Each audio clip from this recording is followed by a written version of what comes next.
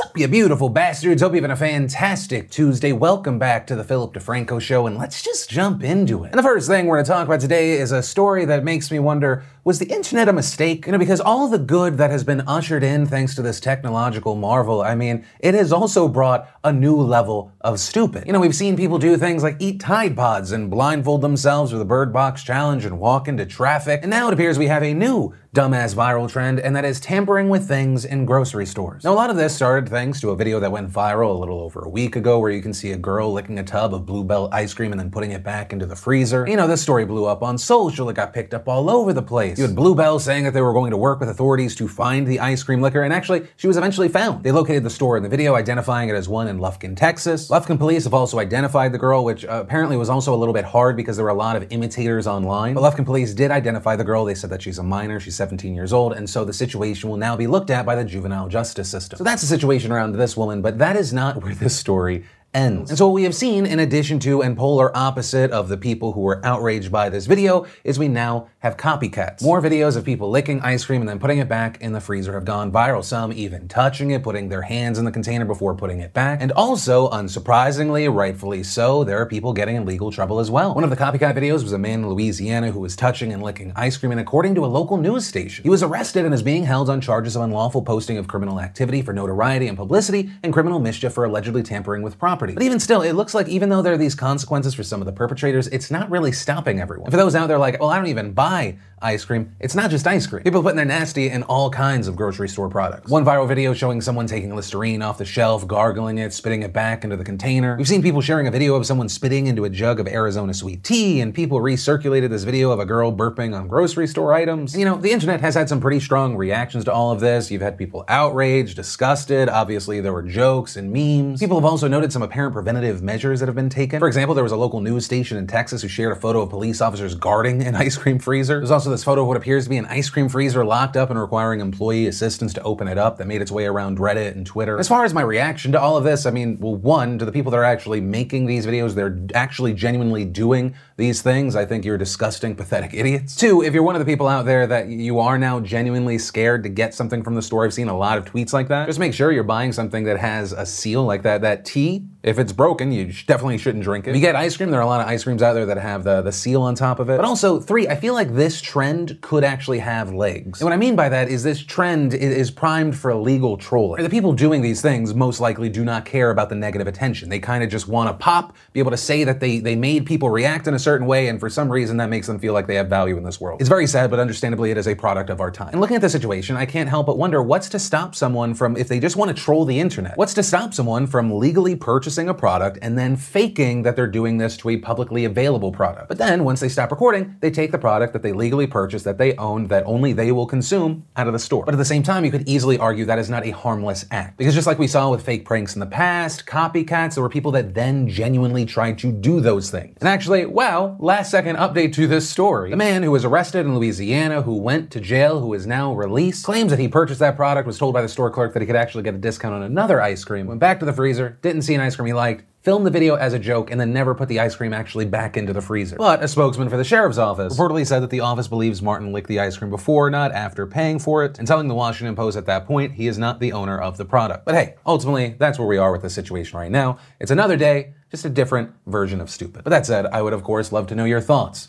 on all this stupid. Then in a celeb controversy news quickie, you had Nicki Minaj. Minaj and several others had come under fire because they were part of a specific festival that was coming up, specifically Jeddah World Fest in Saudi Arabia. After it was announced that she'd be going to this festival, there were a lot of reactions, and in there was a good amount of outrage, with many urging Nicki Minaj to pull out of this event. And among those, you had the Human Rights Foundation, who sent a letter to Nicki saying if you move forward with this performance for a festival sponsored by the Crown Prince, you will be in league with the people who respond to freedom of expression and thought with murder. Also noting Saudi Arabia's oppression of women, even with now more relaxed laws. Reportedly pointing out that while Minaj has celebrated the LGBT community during Pride Week in June, being gay is punishable by death in Saudi Arabia. And the news today is it appears that the backlash, the outrage, or just kind of the pleas to change course have worked, with Nicki Minaj reportedly saying in a statement, "After careful reflection, I have decided to no longer move forward with my scheduled concert at Jeddah World Fest," adding, "While I want nothing more than to bring my show to fans in Saudi Arabia, after better educating myself on the issues, I believe it is important for me to make clear my support for the rights of women, the LGBTQ community, and freedom of expression." And so it appears that the headliner for this event has now pulled out. And so the question becomes, will she be the only one, or are we going to see others drop out now too? With a lot of people right now seemingly looking at DJ Steve Aoki and Liam Payne. As of recording this video, they're still scheduled to appear. That could change, but if they still did perform there, they would be in no way the only kind of celebrities to do so in recent history. In the last few months, reportedly, there have been performances by Mariah Carey, Enrique Iglesias, the Black Eyed Peas, Sean Paul, Tiesto, and more. But ultimately, we'll have to wait and see. I mean, Nicki Minaj is a big name. It's very possible that we'll see others follow suit, or, I mean, given the news cycle, this could just go away. And then let's talk about the huge news around billionaire hedge fund manager and financier Jeffrey Epstein. If you didn't see, on Saturday, Epstein was arrested for alleged sex trafficking and set to stand trial on Monday. And on Monday, yesterday, prosecutors in Manhattan charged Epstein with sex trafficking and sex trafficking conspiracy. And according to the indictment, Epstein sexually exploited and abused dozens of minor girls at his homes in Manhattan, New York, and Palm Beach, Florida, among other locations. The indictment goes on to say that from 2002 to 2005, Epstein enticed and recruited minors to, quote, engage in sex acts with him, after which he would give the victims hundreds of dollars in cash. Continuing, Epstein also paid certain of his victims to recruit additional girls to be similarly abused by Epstein. According to the indictment, the victims were as young as 14 years old at the time that they were abused by Epstein, who, quote, intentionally sought out minors and knew that many of his victims were in fact under the age of 18, including because, in some instances, minor victims expressly told him their age. The indictment also said that Epstein worked and conspired with others, including employees and associates who facilitated his conduct by, among other things, contacting victims and scheduling their sexual encounters with Epstein. And if he's found guilty, Epstein could face up to 45 years in prison, which, on that note, during his court appearance on Monday, he pleaded not guilty to the charges. But then, shortly after that, the Justice Department released a memo saying that federal agents had raided Epstein's New York mansion and found, quote, at least hundreds and perhaps thousands of sexually suggestive photographs of fully or partially nude females. Continuing, some of the nude or partially nude photographs appear to be of underage girls, including at least one girl who, according to her counsel, was underage at the time the relevant photographs were taken. Also a big note here, after the news of Epstein's arrest broke, it was reported that prosecutors said several other women contacted them with complaints about Epstein, this including some accusers who had reportedly never previously spoken to the government. Also, if this story is giving you feelings of deja vu, you're not wrong. For years, you've had Epstein being accused of preying on minors in court cases and in police complaints. An investigation was first opened back in 2005 after the parents of an accuser in Florida went to the police, and that investigation very quickly just became massive. According to documents reviewed by the Miami Herald, by 2008, federal prosecutors had identified 36 underage victims, going on to say that investigators found evidence of abuse dating back to 2001 and that Epstein had abused girls as young as 13. The Herald also identified about 80 women who said that they were sexually abused by Epstein and ultimately located about 60 of those women. We saw federal prosecutors in Miami prepare a huge 53-page federal indictment against Epstein, and if he was found guilty, he could have actually faced life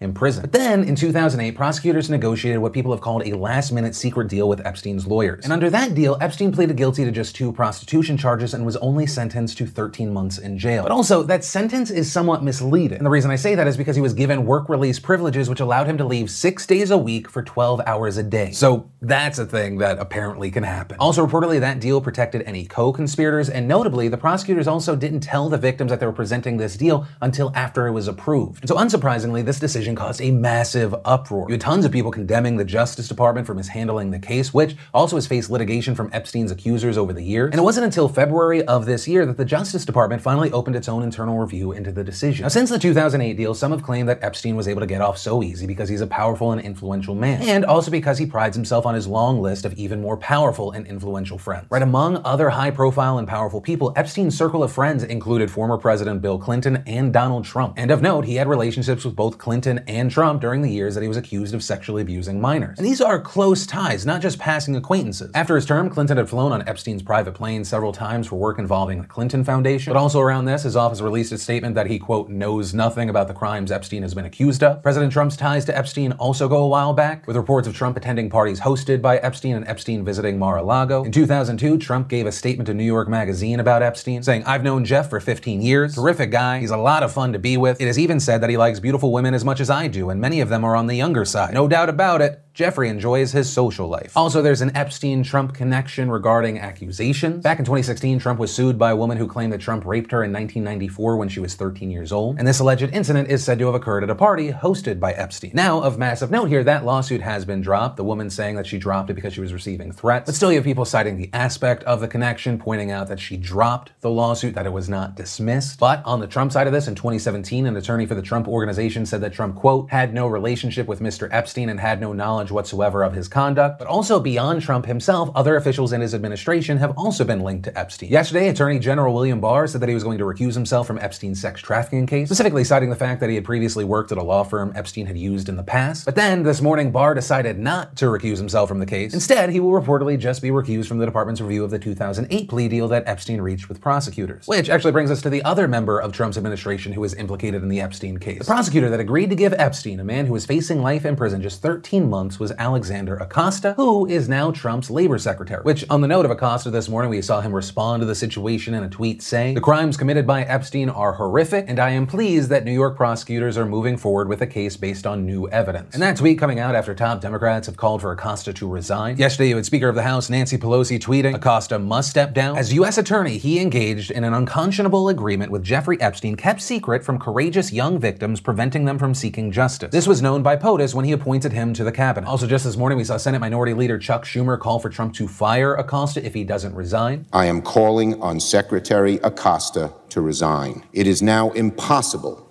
for anyone to have confidence in Secretary Acosta's ability to lead the Department of Labor. If he refuses to resign, President Trump should fire him." We also saw Republican Ted Cruz respond, also kind of becoming part of the story. There's a clip where he's asked by a Fox News anchor if he thought Acosta should resign. Cruz didn't outright answer the question, but said, I'm concerned about the allegations, but the Department of Justice has an ongoing investigation. I think we should find out what happened. I think we should have imposed the toughest penalty we could have based on the evidence, and I think we need to inquire if we did that. You had places like Daily Caller putting out the headline, Ted Cruz asked if Alex Acosta should resign. He dodges multiple times. We also heard from President Trump today, who talked about an alleged falling out with Epstein years ago, as well as saying that he felt badly for Acosta. "I had a falling out with him a long time ago. I don't think I've spoken to him for 15 years. I wasn't a fan. I was not, a long time ago. I'd say maybe 15 years. I was not a fan of his. That I can tell you. I was not a fan of his. So I feel very badly, actually, for Secretary Acosta, because I've known him as being somebody that works so hard and has done such a good job. I feel very badly about that whole situation. Epstein's due back in court on Thursday, but we have conflicting statements coming from his lawyer and the prosecutor. His lawyer is claiming that everything had been settled in 2008, saying to us this indictment is essentially a do-over. This is old stuff, this is ancient stuff. But you have the prosecutor saying that the agreement from 2008 is only bound in the Southern District of Florida. And ultimately, that is where we are with this story right now. My eyes are glued to it. As far as my opinion, okay, so this is separate from the regular news telling. I think and hope that Epstein and anyone who is a co-conspirator, anyone who enabled him to do this and to get away with it for so long should be just dragged down to hell metaphorically. Right, there's this talk now about new evidence, but I look back to this quote, and it's from retired Palm Beach Police Chief Michael Reiter. He supervised the police probe, and he said, "This is not a he said, she said situation. This was 50-something she's and one he, and the she's all basically told the same story." And Acosta, whose defenders have tried to downplay his involvement in this deal, which appears to me to just be crazy. He was U.S. attorney, like he oversaw it, and his actions at that time to me seem incredibly suspect. As reported by the Miami Herald, in email after email, Acosta and the lead federal prosecutor acquiesced to Epstein's legal team's demands, which often focused on ways to limit the scandal by shutting out his victims and the media, including suggesting that the charges be filed in Miami instead of Palm Beach, where Epstein's victims live. But hey, that's a story, my opinion, and of course now I pass the question off to you. What are your thoughts on this? What do you want to see happen? What other questions do you have in your mind? Let me know what you're thinking and why in those comments down below. And that's where we're going to end today's show. And remember, if you like this video, let us know. Hit that like button. Also, if you're new here, you want more of these daily dives into the news, be sure to hit that subscribe button. Definitely ring that bell to turn on notifications. Also, if you're not 100% filled in, you want some more, you can check out one of these 2 deep dives that we also uploaded. But with that said, of course, as always, my name's Philip DeFranco. You've just been filled in. I love yo faces, and I'll see you tomorrow.